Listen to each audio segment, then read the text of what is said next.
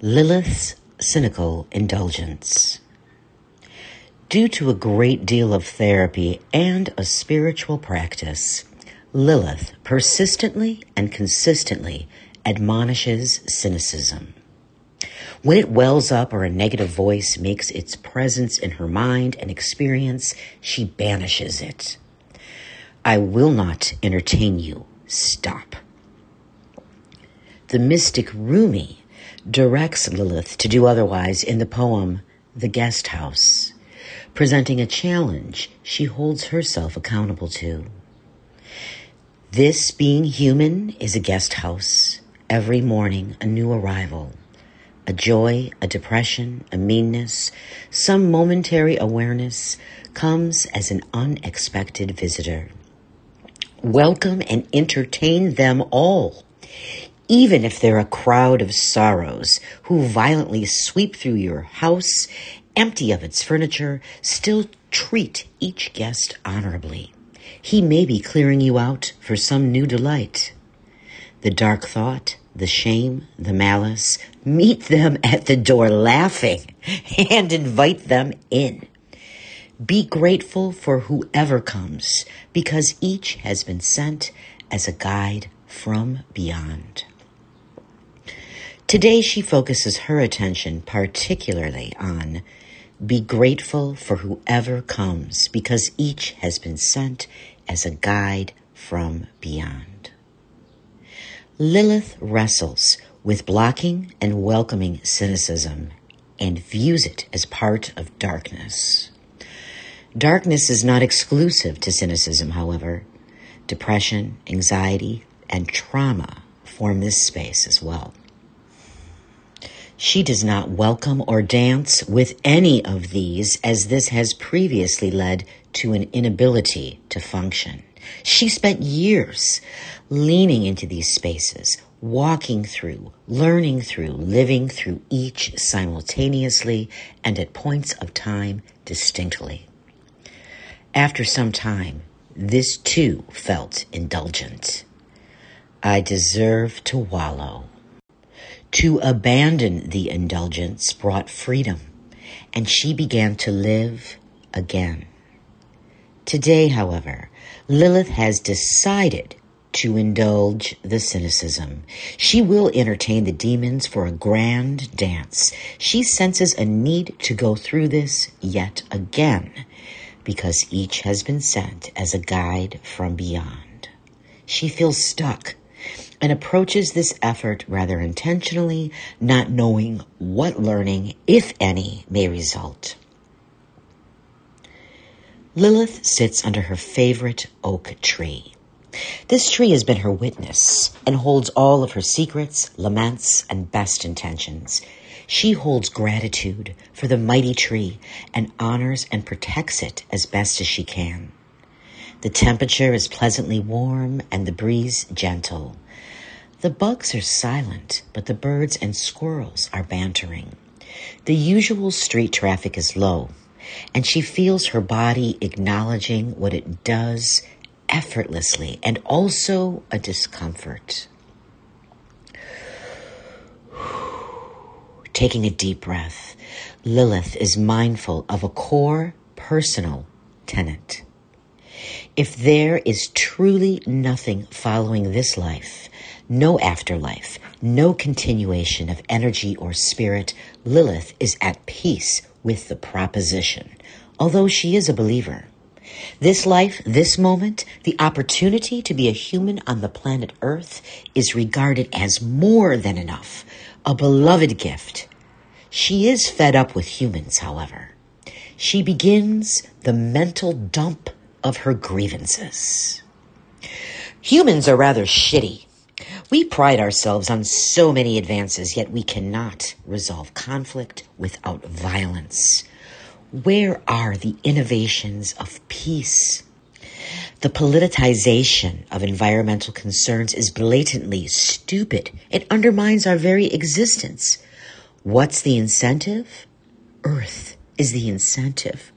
Our capacity to breathe air, drink water, and eat should be incentive enough, shouldn't it? If we can't have immediate gratification and monetization of something, it just isn't valuable. When will we grow weary of hate? What is it about human nature and power? We make something new and we take it to the absolute ethical edge. Each new thing a means to exploit and monetize. Laws are created because we will not do the ethical thing independently. We are ruled by algorithms. We embrace all appeals to our egos and insecurities. Even if one is aware, if participating in society, one must duly navigate participation and resistance. Maybe I will drop out. I desire to be away from all of this chaos. The dying and the lying have become insurmountable. What does dropping out look like? Off-grid or dead? I can't decide. It is not about my pleasure. It is about my effectiveness. What in the hell am I contributing? And what am I contributing to? As a human, if I acknowledge that I am more harmful than good, what should I do in turn? This is the root of the fear of artificial intelligence. How long will it take for AI to be able to act upon the fact that we, the humans, are the greatest threat of all? Our made-up money and power structures trump our planet, our people, and all of the living things that make up our world. Why does the value of the natural world not seem to matter? If I were an ancestor, I would be pissed. I imagine beings more intelligent viewing our collective human actions with horror. In the midst of abundance, we squander, exploit, and terrorize. Where are the fucking remedies? Lilith continues with these thoughts and meticulously examines the many forms of hate and oppression and pulls at the threads of systems, imagining and gaming out what would happen if. She lists everything she's done wrong in every role of her life. This was a playlist of rumination for years, and the repeated exposure eventually moved from self-examination to exhaustion to numb. I use too much plastic. My carbon footprint is ridiculous. Capitalism and colonialism are ruinous. How do we be a part of society and resist and oppose it simultaneously? This indulgence of cynicism takes hours and could go forth for days. She is not laughing and does not feel invitational toward the guest, Rumi suggests. Where is the guide? The indulgence is paused, and Lilith sits with nature and feels her surroundings, hears the bugs and the birds, observes the squirrels and a lone rabbit. She smells both exhaust from the adjacent road and the lavender she has planted. Lilith smells herself and notes the foulness of her sweat. Lilith has been followed by swarms of dragonflies, encountered hundreds of tiger swallowtail butterflies emerging from cocoons en masse, and entertained a toad by campfire one autumnal season over several nights. The toad eventually brought another toad to her campfire, and she wondered if the being was a mate, a friend, or offspring. Squirrels, rabbits, and birds tend to give birth and raise their families near her.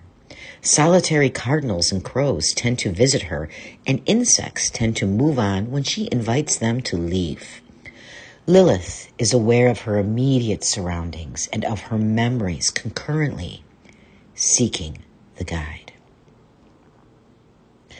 She recollects all of the love in her life, setting aside loss, counting the people and beings she loves.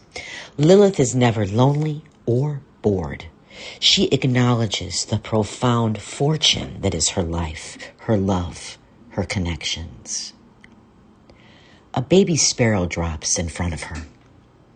She can't tell if it fell from the great oak or from a larger overhead predator. The bird is dying, its head somewhat crushed and is gasping. She speaks to the bird, not with words, but with her heart. She tries to love the baby bird in this moment. She witnesses the death lovingly and tries desperately to communicate compassion, to soothe the bird as it eventually stills. Lilith wonders if the spirit is near, whether it hovers or ascends, whether her love effort mattered. She leaves the bird and returns to it after she grabs her garden gloves to retrieve it and bury it in a garden. Also homage to previous goldfish and hermit crab pets of her children long ago. The soil is hardened, and Lilith is concerned with the effort it takes to dig a small hole, but she persists. She blesses the bird and returns it to the earth. She thinks, she prays. The baby swallow had its own story, and now it is part of her and her story. This she knows immediately and deeply. Lilith's cynical indulgence seems shallow until she connects in her mind. The bird, too, lived at the whim of many powerful forces, not within its control, and perhaps beyond its understanding. In her heart, she understands this is not a bad omen, but rather the guide sacrificed and has arrived.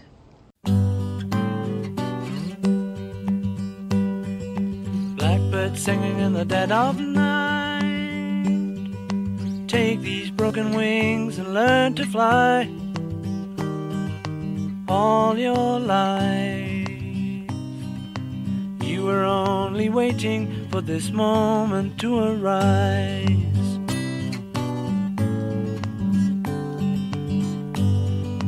Blackbird singing in the dead of night. Take these sunken eyes and learn to see. All your life you were only waiting for this moment to be free.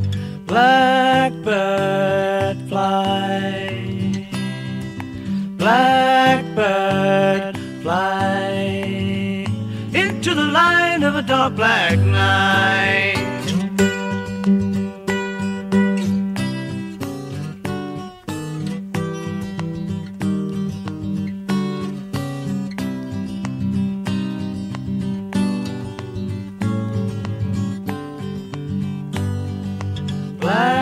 Blackbird fly, blackbird fly into the light of a dark black night.